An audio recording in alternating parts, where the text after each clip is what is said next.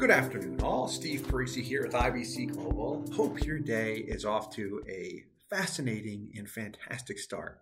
Today, we've got a good friend, agent here at IBC Global, Scott.transue. Scott, how you doing, my friend? I am doing great.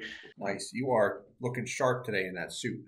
Thank you. Gotcha. And you too. Oh, why, thank you. I like the Clark Kent look you got with the glasses. Usually you don't have them on, so it's like the Superman. That's why I put it on there, just to make you that I look. got Look. Gotcha.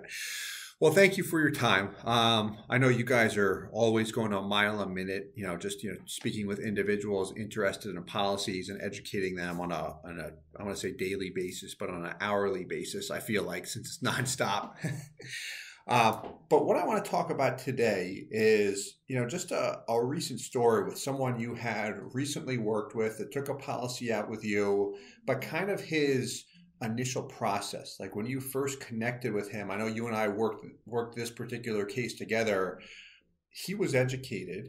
He has a heavy real estate background. He's got a day job as well, very successful from a monetary standpoint at a very young age. But as he continued to learn more, he identified some things just in working with you that he said, hey, what I have, I think it can be better. And you were very patient with him throughout the process and just kind of educating him on how it worked. So that's what I wanted to talk about today. Okay. All right, cool. So the individual, we won't mention any names, obviously, when he first connected with you, he was a real estate investor, but when you guys first connected, what kind of happened there? He was interested in a cash value life insurance policy, or was he just interested in more information? Yeah, he was interested in a high cash value, whole life policy. I mean, he knew his stuff. He did want to see illustrations on how we designed it. Yeah. Because I don't think he thought in his mind that it was optimized as best as it could be. Mm-hmm. So he wanted to see, I guess, comparisons kind of thing. Gotcha. Quick question.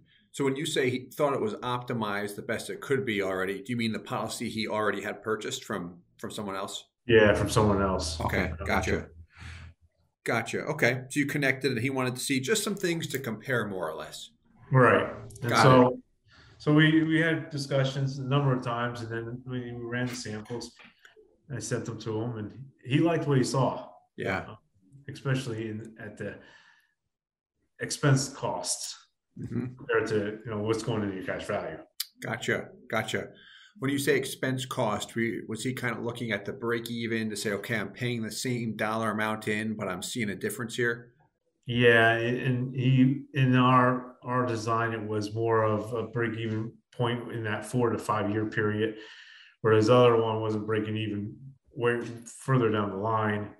He was paying more expenses, more money was going into his expenses, and less going into his cash value. Gotcha. Or zero was going into his cash value. Yeah, and I can kind of go through the details too, because I know a lot of our audience and people you work with like the details and specifics there.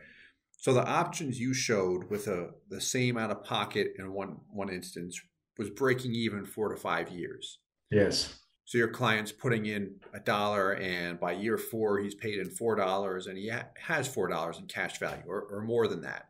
Right.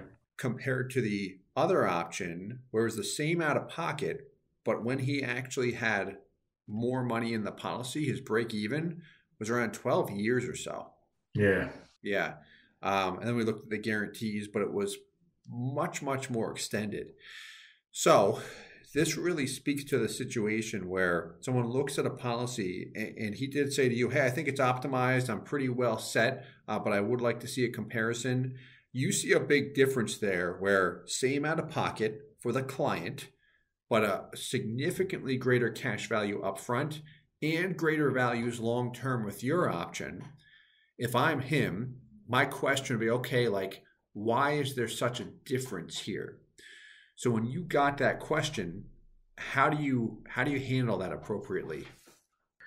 Well, appropriately, it depends on the company you go with and how it's designed. Yeah. So when we design a policy, try to minimize that expense as low as we can. And generally it is around that 10% of whatever he's putting in. So he's putting 100,000 in, his expenses should be in that $10,000 range. Right. And he saw that in the design of our design, where there was 10% only going into expenses, and the cash value was pretty good in the beginning. And that's where it broke even a lot quicker. Gotcha. Where he was basically putting all his money in the first year. He had a lump sum, and then most of it was going toward expenses, and a little bit was going toward cash value. Yeah, and I recall that. So basically, I mean, overall, you just minimize the premium with that typical 10/90 split, because in his situation, that worked really well. He was funding for a short period of time too. I recall his exact numbers too. I mean, what he had was a policy where in the first year, he was paying in 125 grand. So lump sum right off the bat. But when you actually broke down the design of this policy and where his money was going, we saw that the base premium piece, the insurance expense, which nothing shows up in cash value in the first year, was about 75 grand. So how it was structured was with a $75,000 insurance premium that translates zero in cash value in the first year. And then another 50 grand was just dumped into PUAs. But then each year thereafter, from year 2 onward, the ongoing payment was $75,000 per year. So it was all base premium from that point forward. So that case in particular, with a design like that, where if I have an initial PUA payment, but nothing going into PUAs thereafter, that is precisely where individuals run into situations where they look at it and say, okay, like, why is it just taking so long for me to see any real value here? Especially for him, which we'll get to next, where he's a real estate investor and he could use that capital to continue to grow his portfolio. Right. And that's what he pointed out in that first year. He saw all that cash value, like 85 to 87% of it in that first year, where the other one was zero. Yeah. I mean, he had the 50K lump sum, but yeah, I know what you mean, of the premium. Yeah. Yeah. And that's, a traditional case of whole life insurance as well. And nothing ever against any agents or anything like that, because there's a million ways to design policies. And in that particular case, I mean, that could be an agent that's just designing it comfortable with a particular design, particular company. There's a million things that go into policy design and company selection. But back to the client's objective here, he wanted to pay a certain dollar amount in, and he was interested in real estate investing. Right. I remember when I talked to him at one point, I think this was after he had opened the policy or right before, he had actually discovered high cash value life insurance from research around real estate investing. So he's a real estate investor, and what he had done is seek out a mentor or a real estate coach who said, hey, here's what I do with my money. I flow it through a cash value life insurance policy, made an introduction to someone else, and then he was told, hey, this is how we set up policies. This is how real estate investors structure these and the kind of money they pay in and how they use them. And he looked at it and said, all right, I mean, if this is the way that it's being done, then it's got to be in my best interest, especially if the real estate coach does it. Right. But then in talking to you, he saw, okay, I can still do the exact same thing with the real estate that I was taught, but now I can put the same amount of money in and just have a significantly greater amount of value in my policy, which gives him more working capital, if you want to call it that. Right. Mm-hmm. That's what he wanted to do. Gotcha. Anything, I know I talked a lot there. Anything you'd like to layer on top of it? No, you kind of wrapped everything up. I mean, that's what he wanted to use it for, the real estate, basically. Yeah. And I know with those guys, the real estate investors, they need a lot of money up front so they can use that, so they can purchase another investment account or a property that you need, and then they can put it right back into the policy where it can still collect that dividend, whether you take it out or not. Yeah. Mm-hmm. Yeah. And I mean, with real estate investors and this individual too, I mean, working with him, a cash value life insurance policy is often viewed as a nice area to store excess cash. If I have money in the bank, for example. But how many people do you work with that open these policies and say, this is like where I'm making all my money because the returns are fantastic. I'm going to put as much as I can just to let it sit and grow. How many people do you get that want a cash value life insurance for that policy for that reason? For instance, just to sit and grow? Yeah. Hardly none. Yeah. None. Basically. Yeah. Or a small percentage. Yeah. There's that small percentage that people do that, but they use the policy so they can use it. Correct. Yeah. So for example, this individual that you're working with, he does really well in real estate. That's where he makes his money. And really the value he saw with the cash value insurance product was, okay, I've got money in cash doing nothing for me. Here's an alternative that'll actually grow, safe, liquid, tax-free, all that good stuff. And now when deals come, I have access to my cash value in the policy to continue to acquire real estate. And it's always compounding the money in a policy with no lost opportunity cost, all that good stuff. Right. And that's what attracted it to him is the no lost opportunity. You put the money in there, let it grow. If you take it out, it still collects that dividend. Correct. Now, did he have a question on the non-direct and direct recognition treatment when you were talking to him? He did. He did. He really wanted to know if there was a big disadvantage or advantage to either one of that direct or non-direct recognition. Yeah. And I just showed him it was just how the different companies would provide the dividends for that money that you take out. Gotcha.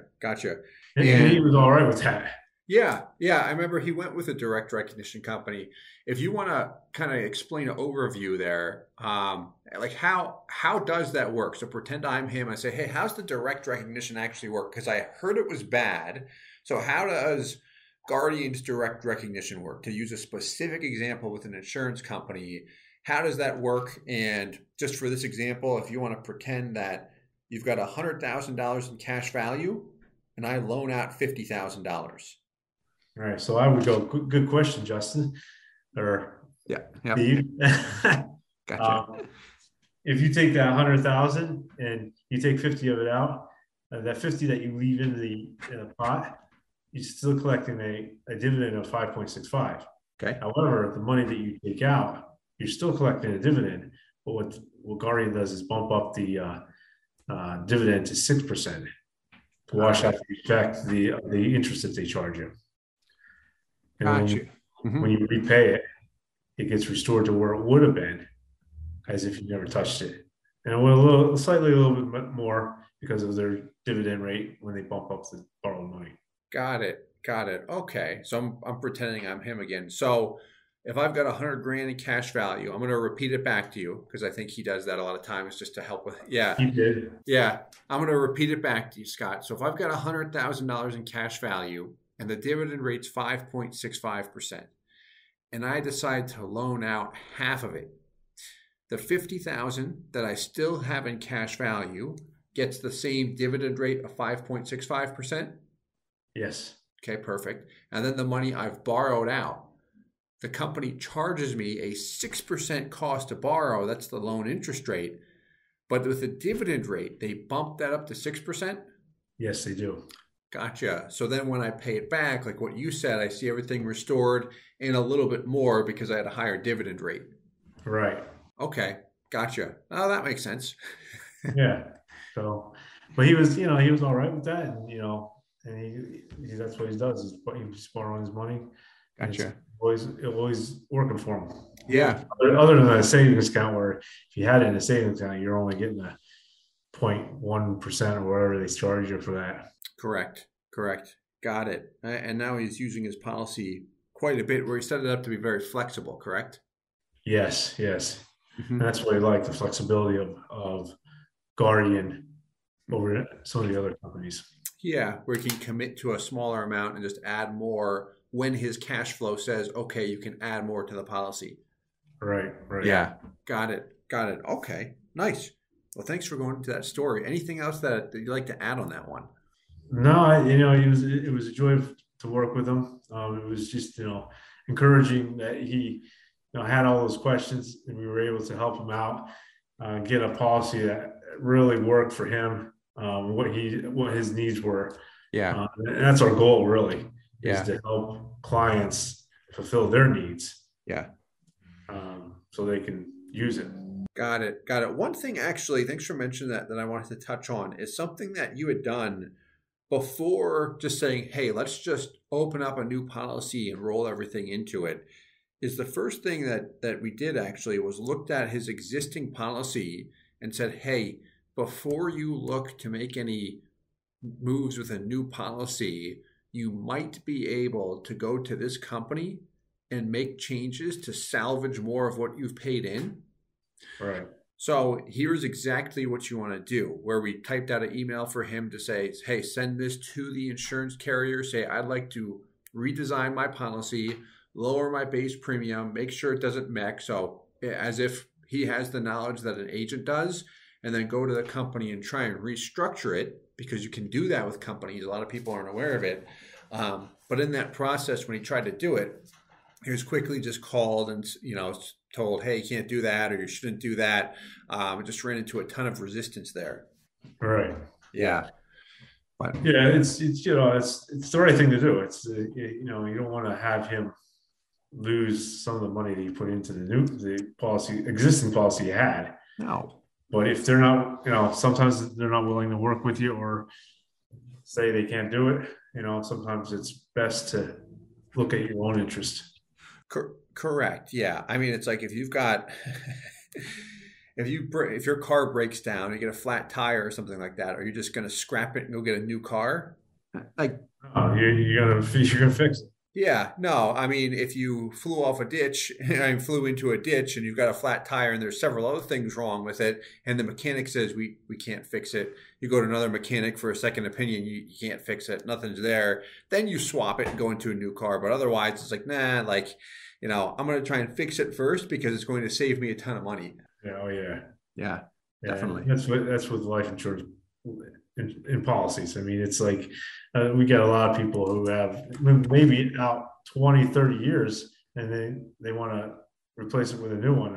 It's already working for you. There's no sense of changing them. Yeah, very frequently we'll do that. Just let them know to keep the same policy because it makes sense to do that. I mean, if that was us just knowing how policies work, we want to keep it in force. So do the same thing for another individual. Right. Great. Well, thank you so much for your time, my friend. Really appreciate it. Thank you for having me. Absolutely. Absolutely. The pleasure is mine. If anyone has questions or would like to reach out to Scott, we've got his contact info below. Feel free to reach out anytime. And until next time, my friend, I'll talk to you soon. All right. All right. Enjoy. Thank you. All right. Bye.